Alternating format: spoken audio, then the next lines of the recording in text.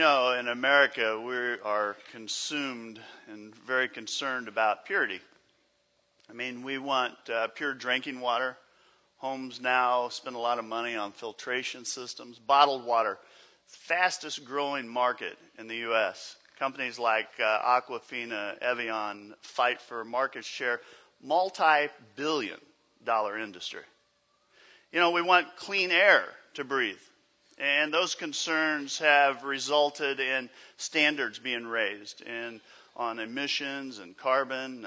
Companies specialize in home climate now. And so we've seen this proliferation of high efficiency filters, HEPA filters that they put on vacuums. And it's all in an effort to improve air quality in our lives. We want clean food, pure food, free range, organic, chemical-free, hormone-free.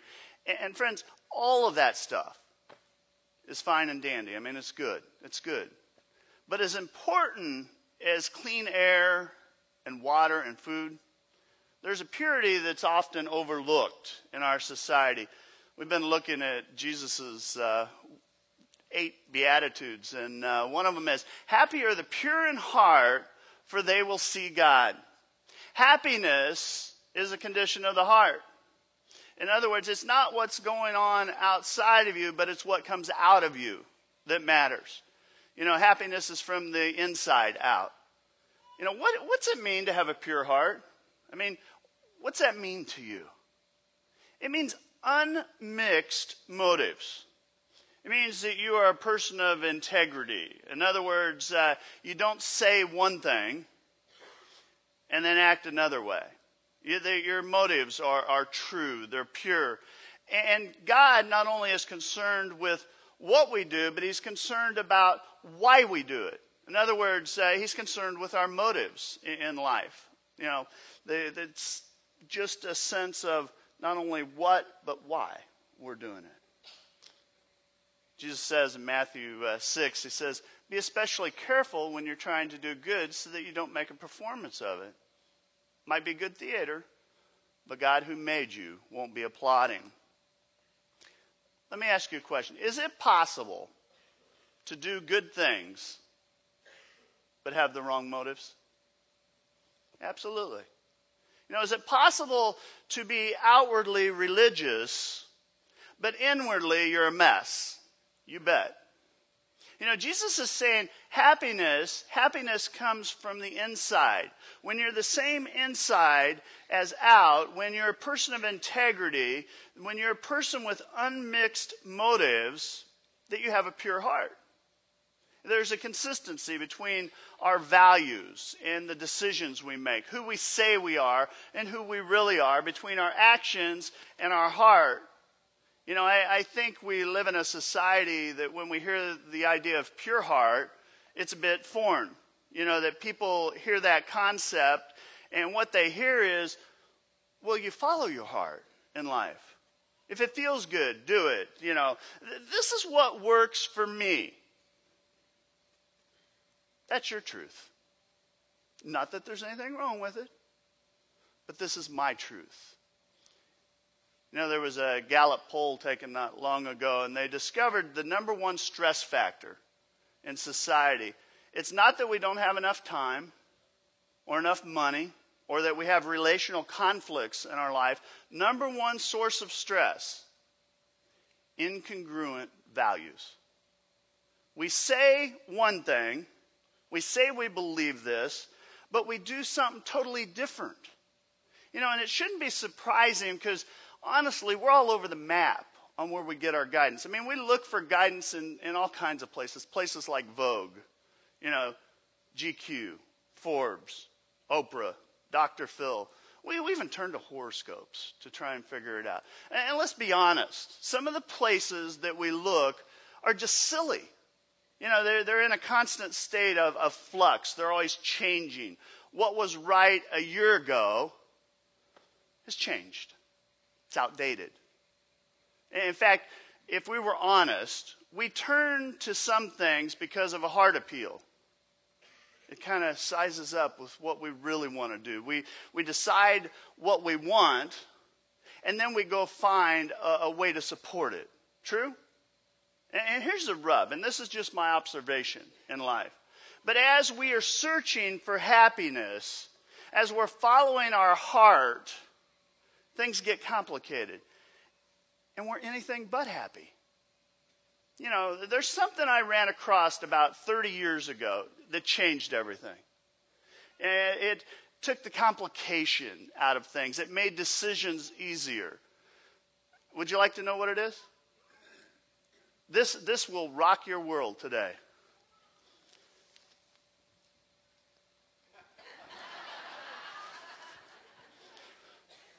Do you remember these? I went to Target to try and find this, and I said, I'm looking for a magic 8-ball. The girl goes, could you describe it? And I started describing it, and she goes, oh, you mean the Hannah Montana ball? No, I was like, okay, she's taking over the world. But anyway, this thing's amazing. You know, when I was in 8th grade, that was the first time I encountered one of these. And I remember going to the store, and I could not wait to get home. You know, the whole way home, I'm thinking, okay, what's the first question that I'm going to ask? You know, this is going to change my life. And I got home, I opened the box, moment of truth, and it went something like this. See, I'd transferred into a new school, and there was a girl in my class that I kind of liked. You ready? Should I call Yvonne? Ask again later. Are you kidding me? You know, patience was not my strong suit, never has been. And I'm thinking, what's later mean? And so 2 seconds later, very doubtful. Maybe it misunderstood me. My sources say no. This can't be happening. And so it went something like this.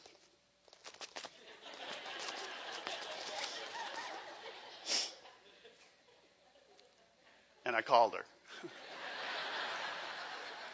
Because of the magic 8-ball. This thing changed my life that year. All my decisions, magic 8-ball. And I know you're thinking, Damon, that's just ridiculous.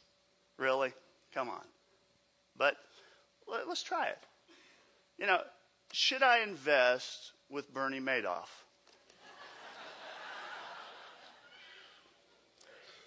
Outlook, not good. Will Adam Lambert be the next American Idol? This is worth millions. Most likely. I need to know this. Will the Pittsburgh Pirates win the World Series?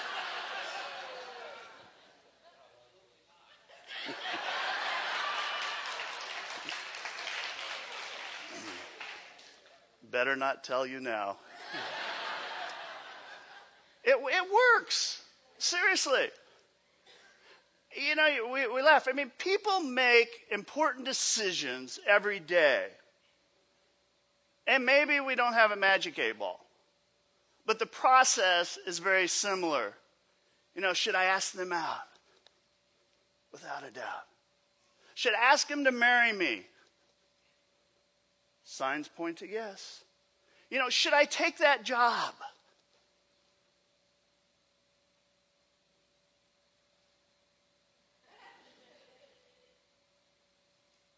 Maybe. Should I buy that house? Or here's the ones I love. Should I leave my spouse? My reply is no.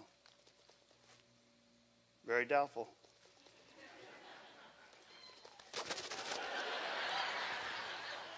Yes. You know, we live in a society. I mean, we may not use this thing, but it's almost as random as that. We run our lives with a thing called a magic heart instead. And it messes people up. And it's interesting because even when we know what's right, and I've talked to people too many times, and when they want to do something, they go around, they ask their friends, their relatives, coworkers, they even go to strangers sometimes. And they'll go, do you think I should do such and such? And a friend will say, that doesn't sound like a good idea. And so they go find someone else. Do you think I should do such and such? Doesn't sound like a good plan to me. And they just keep asking people after person after person after person until someone goes, sounds okay to me, and off we go. And as we take this step and we follow our heart, inside, if we're honest, there's a tension. There's a tension because some reason we think, this isn't squaring up. Is this right? How's this going to turn out? It's a heart condition. It's a heart condition. The Greek catharsis is the word. It means to clear of dirt, to clear of contamination. That's what it means to be a pure heart. And the reason why we struggle in life is because our heart's contaminated. Jesus says that the answer in life is a pure heart. That a pure heart will clarify what's right. It will simplify things in life. It will dial down the stress of life. It is key to happiness in life. And so let's just suppose that we are tired of stumbling in life, that we know that we've got a heart problem and that our views a little bit skewed. How do we get a pure heart? How do we get a pure heart? And I want to give us some eights that I think can help us today. When I was in college up in Lincoln, we had a big event on our campus one year, and they had a chess tournament. And hundreds of people came from all around to compete.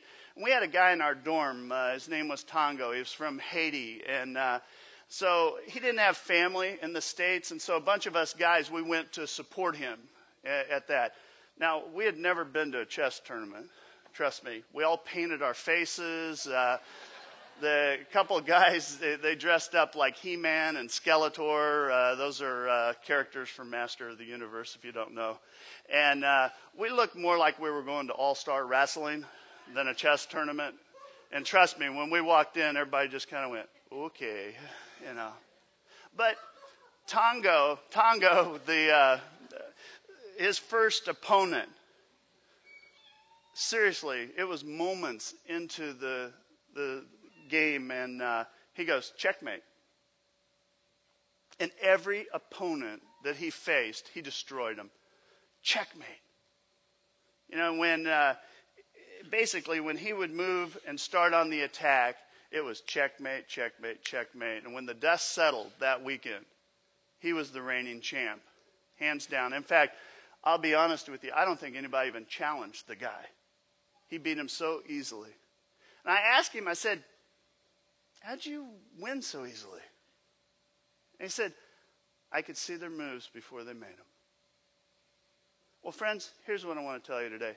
God says, checkmate. Checkmate. There's a key phrase, if you read Matthew, the 6th chapter, it occurs over and over. And it's, your Father who sees everything. God sees everything. He sees your every move. There are no secrets. God is never surprised when you make a move. He doesn't go, wow, didn't see that coming. And I'll be honest with you. When I think about that, it bothers me a little bit. Because I really don't like the fact that God knows everything. I'd like to keep some of my moves to myself. And I think there are a lot of people that think they're hiding their moves from God. It's kind of like when the evil one gets in your ear and you hear that voice that says, oh, go ahead. Nobody will ever know. Well, friends, someone already knows. Somebody already knows. Paul writes, he says, nothing in all creation is hidden from God's sight. Everything is uncovered before the eyes of the one to whom we must give an account. Sometimes we think God really didn't hear that. Sometimes we think God didn't see that. Sometimes we think God didn't see our move, but God says, checkmate, checkmate. You know, it's like the wealthy grandpa that he was going deaf, and so finally he went to the doctor and he got a new hearing aid, and the doctor said, you ought to be able to hear everything great now. The grandpa's like, good. Went home. A month later, he comes in for a checkup, and doctor says, well, I bet your family is just thrilled with the new hearing aid. He said, I haven't told them yet.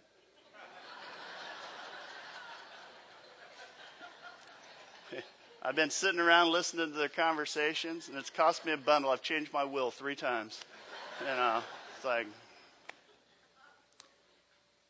Isaiah says this, woe to those who try to hide their plans from God, who try to keep him in the dark, covering what they did.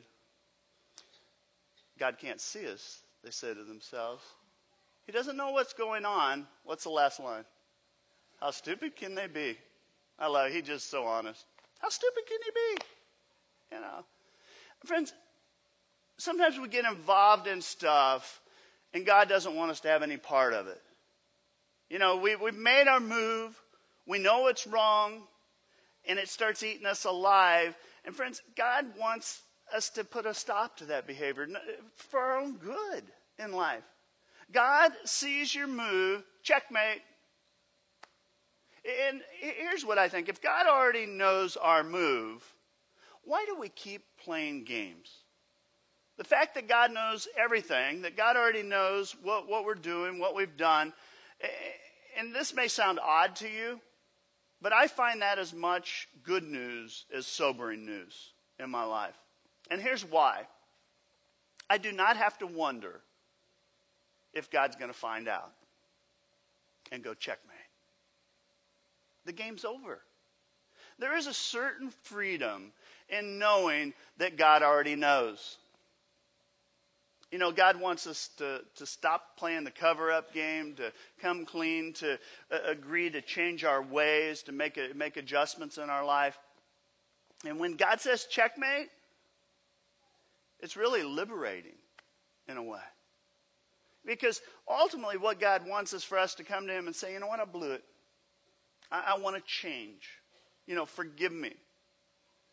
And God greets us there. I already know about it. I still love you. Let's start again.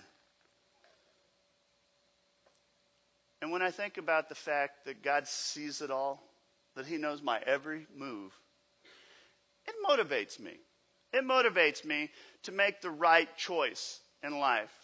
In those moments when that in my head I'm thinking no one will know, it helps me keep things in check.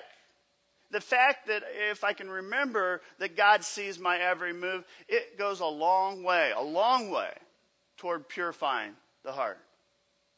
There's something else that purifies the heart, and that is to investigate our motives in life. To investigate our motives. Doing an honest evaluation of why we do what we do in life. Proverbs 24:12 says, God knows and judges your motives. He keeps watch over you. He knows. He rewards you according to what you do. In other words, it is not just based on what we do, but it's also based on why we do it. Motives matter. Motives matter.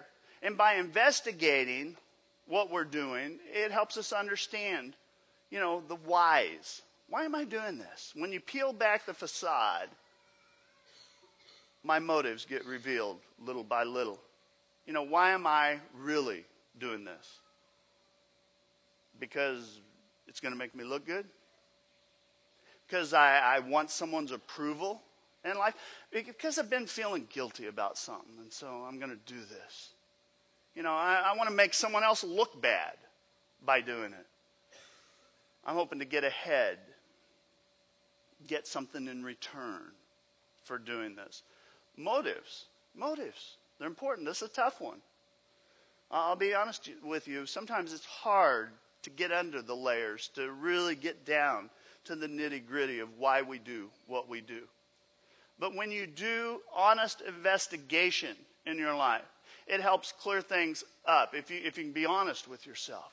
I mean, how do you purify your motives? I think Jesus was a good example and shows us how. You know, Jesus in John 5, he says, I only try to please the one who sent me. Jesus decided that his primary motive was to please God. And that simplified things in his life. Audience of one. That kept his motives pure. Most of us, if we're honest, we play to audiences of hundreds of people. How many of you have figured out you can't please everybody all the time? I mean, even God can't please everybody. You know, one person is praying for rain today. Someone else was praying it wouldn't rain. You know, somebody's praying for the Cubs to win. Somebody's praying for the Cardinals to win. One of those needs more prayer than the other, by the way. But, I mean, for some reason, we think we can do what God can't do. You know, one of the myths that people operate in life with is I must be liked by everyone to be happy. That's not true. Jesus says, I only try to please the one that sent me. Audience of one. And when you begin to settle that in your life, I want to tell you it will pay in high dividends. It simplifies life. It lowers your stress level. It keeps your motives pure. It keeps you doing the right thing regardless of what other people think. And Jesus understood that. Jesus understood who he was. He also understood who he was trying to please in life. Paul writes in 1 Thessalonians, he says, we're not trying to please men and women, but God who tests our heart. Make sure your motives are pure. Evaluate your motives. Live a life that pleases God. I mean, how do you know that you don't have a hidden agenda in whatever it is that you're doing? Well, friends, I would suggest to you take it to God in prayer. Take it to God in prayer. Jesus made a habit of always operating his life kind of tethered to God. He allowed God to guide him, and he allowed God to keep him pure. You know, Luke 22:42, he says, this is right before he's to go to the cross to die. He says, Father, if you're willing, take away this cup of suffering, but do what you want, not what I want. Your will, not my will. And when I read that, there are two things that really strike me in this. First of all, Jesus is struggling with what to do. And he's just honest with God. He's done the internal investigation and basically goes to God and says, look, I really don't want to go to the cross at this moment. You know, I'm not sure I want to sacrifice for sin. And he's wrestling with it. And he's honest with God. And the second thing is he's going to do what God wants him to do, ultimately. You know, basically he says, you know, if it's possible, could we skip the cross? But if this doesn't mesh with what you want me to do, then God, I want what you want. Do you follow that? He expresses his thoughts, his desires, his rationale, his preferences, and at the same time, he asks God to keep his motives pure. You know, for instance, maybe you're a sales rep, and you're pursuing a new account. Well, go to God in prayer with that. And say, you know, Lord, help me land this new account. Now, you pick out whatever thing it is that you're struggling with, but then I want you to add so to the end of whatever it is. You know, Lord, help me land this new account so, because the so is huge. The so will get you tethered to what's really going on. You know, so I can live lavishly, so I can thumb my nose at my supervisor who said I couldn't do it, so I can be important.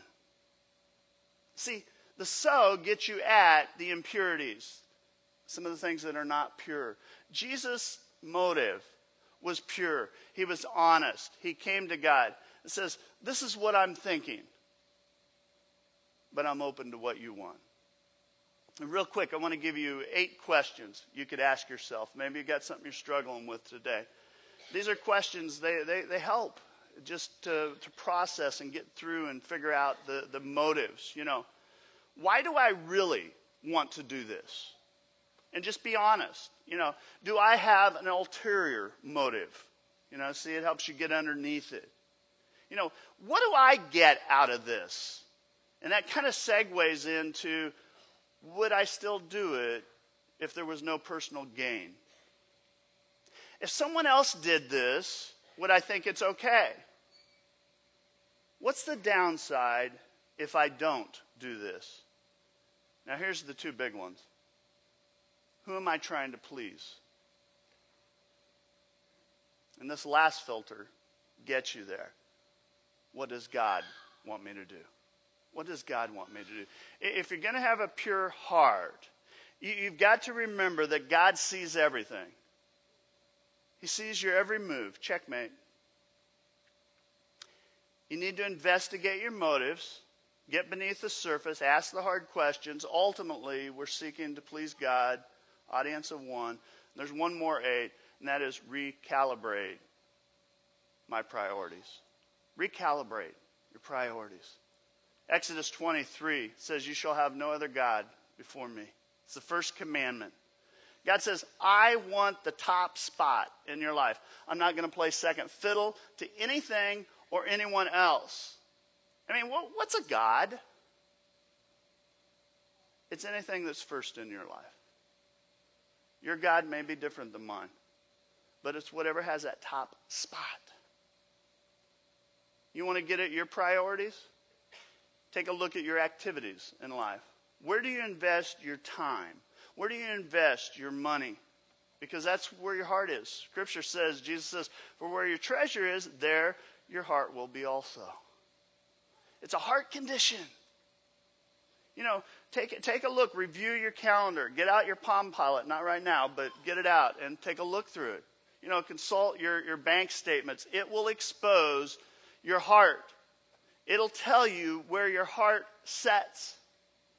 Ask God to help you each day, to use your time wisely, to get up each morning, and to work on a to-do list for yourself. Recalibrate. I know how this goes. You're sitting one day and you go, I got 12 things to do. I've got time for 4.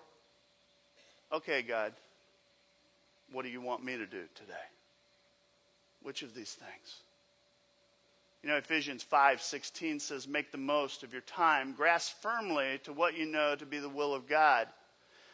Friends, you do not have time for everything. Selection is the name of the game. How do you select? Again, ask God to help you with those decisions in your life. God has a plan for your life. And if you're feeling a little bit frazzled and frustrated and hassled today, there's one of two things happening. You're either trying to do the wrong things, or you're trying to do more than God ever intended for you to do. Now hear this. They may be good things, but God never puts more on your plate than you can handle. And if you're going to get a handle on it, I would suggest you make a daily appointment with God. It doesn't matter when, and it doesn't matter how long. People think, I got to do this for hours. Take 5 minutes with God. Take 10 minutes with God. Read a couple scriptures. Get a devotional. Have a conversation with God, but regularly review your life. Review your schedule. Review your goals and your priorities in life. Another way you can get at what your priorities are is look at your ambitions. My goals will reveal the direction of my heart. Whatever your goals are in life, it will show you the direction you're at least attempting to go. And whatever that number one goal is, that ambition, it has a high impact on how you live. Matthew 6:31, Jesus says, so don't worry about these things, saying, what will we eat? What will we drink? What will we wear? These things dominate the thoughts of unbelievers, but your heavenly Father already knows all your needs. Goes on and says, seek the kingdom of God and all else, and live righteously, and He will give you everything you need. He'll give you everything you need. Let me ask you, what dominates your thought? I'll be honest, sometimes I don't see much difference between people that say, hey, I'm a believer, I'm a Christian, and the world. We're chasing the same stuff, operating with the same systems sometimes. And consequently, get this, we have the same tension, the same stress, and the same problems in our lives. Jesus says, seek God first. Set your heart on things of God, and everything else will come together. Jesus says, happy are the pure in heart, for they will see God. What's it mean to have a pure heart? Well, it means I'm always conscious of God's presence in my life. This is a mark of maturity. The fact that God sees my every move really takes the heat off, because I don't have to play games anymore.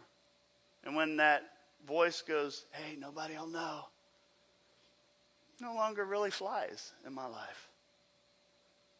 You make better decisions because of that. And the more you mature in that, the more your heart purifies, you find you're content with God's praises in life. You focus less on what people think and more on what God thinks.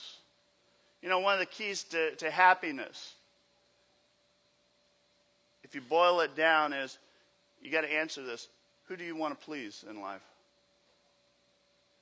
People? Good luck with that one.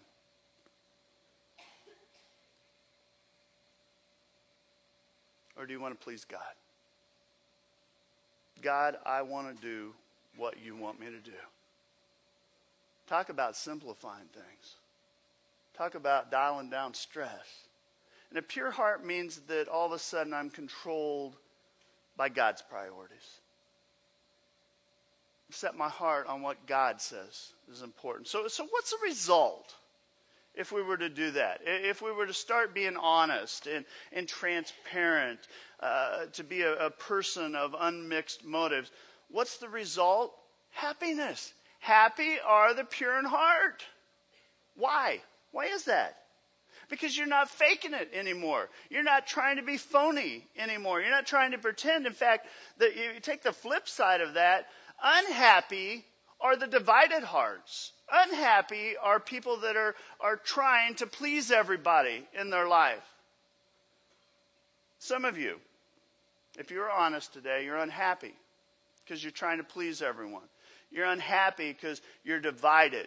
It's a no-win. You're afraid of being found out. Happy are the pure in heart, for they will see God. The result of an unmixed motive, living for God no matter what, you get to see God in your life. You get to see God in your circumstances, in your eternity. Clean heart, pure heart, huge, huge. So how can you have a pure heart? Pure heart so you can be happy. Well, you can't do it yourself. You need Jesus Christ. That's what Easter's all about. It's Jesus that's a heart specialist, because he knows how to get us back on track. You know, David in the Old Testament, King David, he kind of hit the bottom of the bottom. Things are spinning out in his life. He'd committed adultery. Then to make matters worse, he had her husband killed. So David's a murderer. His days are dark. Guilt's eating him alive. He wants out. He's trying to figure out what to do. He pens this. He says, create in me a clean heart, O God, and renew a right, persevering, and steadfast spirit within me. To get a clean heart, just ask God for it. God wants to give you that clean heart. He wants to renew you. He wants to give you a new outlook in life. He wants to give you a new life, a new start. You know, some of you, if you're a Christian, you've already taken the big step, said, Christ, I take you as my Savior. Now, you just need to go and say, clean my heart up, God. And some of you have never taken that step. You need to make Christ your Savior. It's a new beginning point. It's what Easter's about. Let me ask you, what's the condition of your heart? I mean, some of you have a broken heart. It's hurting today. Some of you have a hard heart. The bitterness, resentment kind of rule. Some of you have hearts of stone. I mean, nothing's breaking through. You got the walls up. Some of you, it's a divided heart. You're trying to do everything. You're tripping all over yourself. Some of you are trying to live one way on Sunday and another way through the week. Some of you are trying to please so many people, you're just coming undone. And here's what I want to say to you. Isn't it time you just stop pretending? Stop pretending that you're happy when you're not. It's time to stop pretending with God. Pretending that, He's first, He's the most important. The reality is He doesn't even show.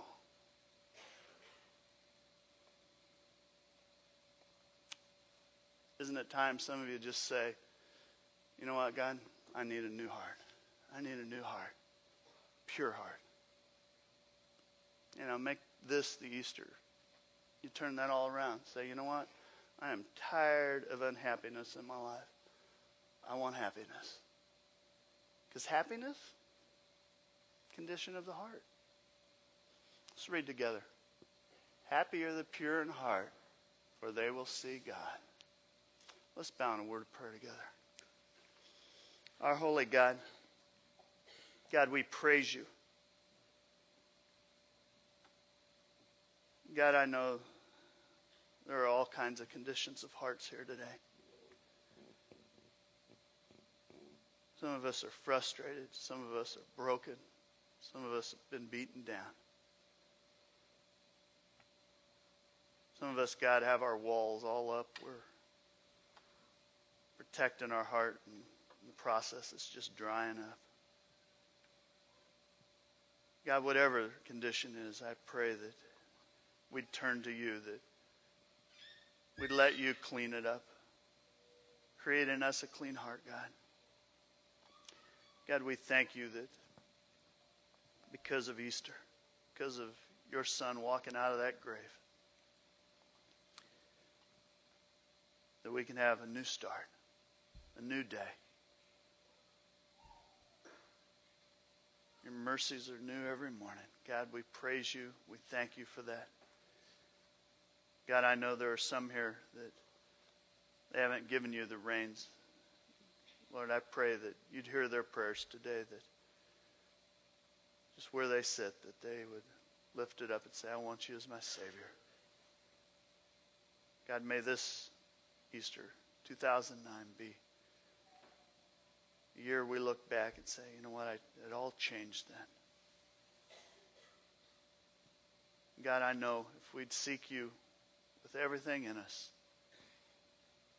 that happiness that seems so evasive, that we'd find it. God, we thank you for your promises. We thank you for this day. And all God's people said, amen. Let's stand and sing together.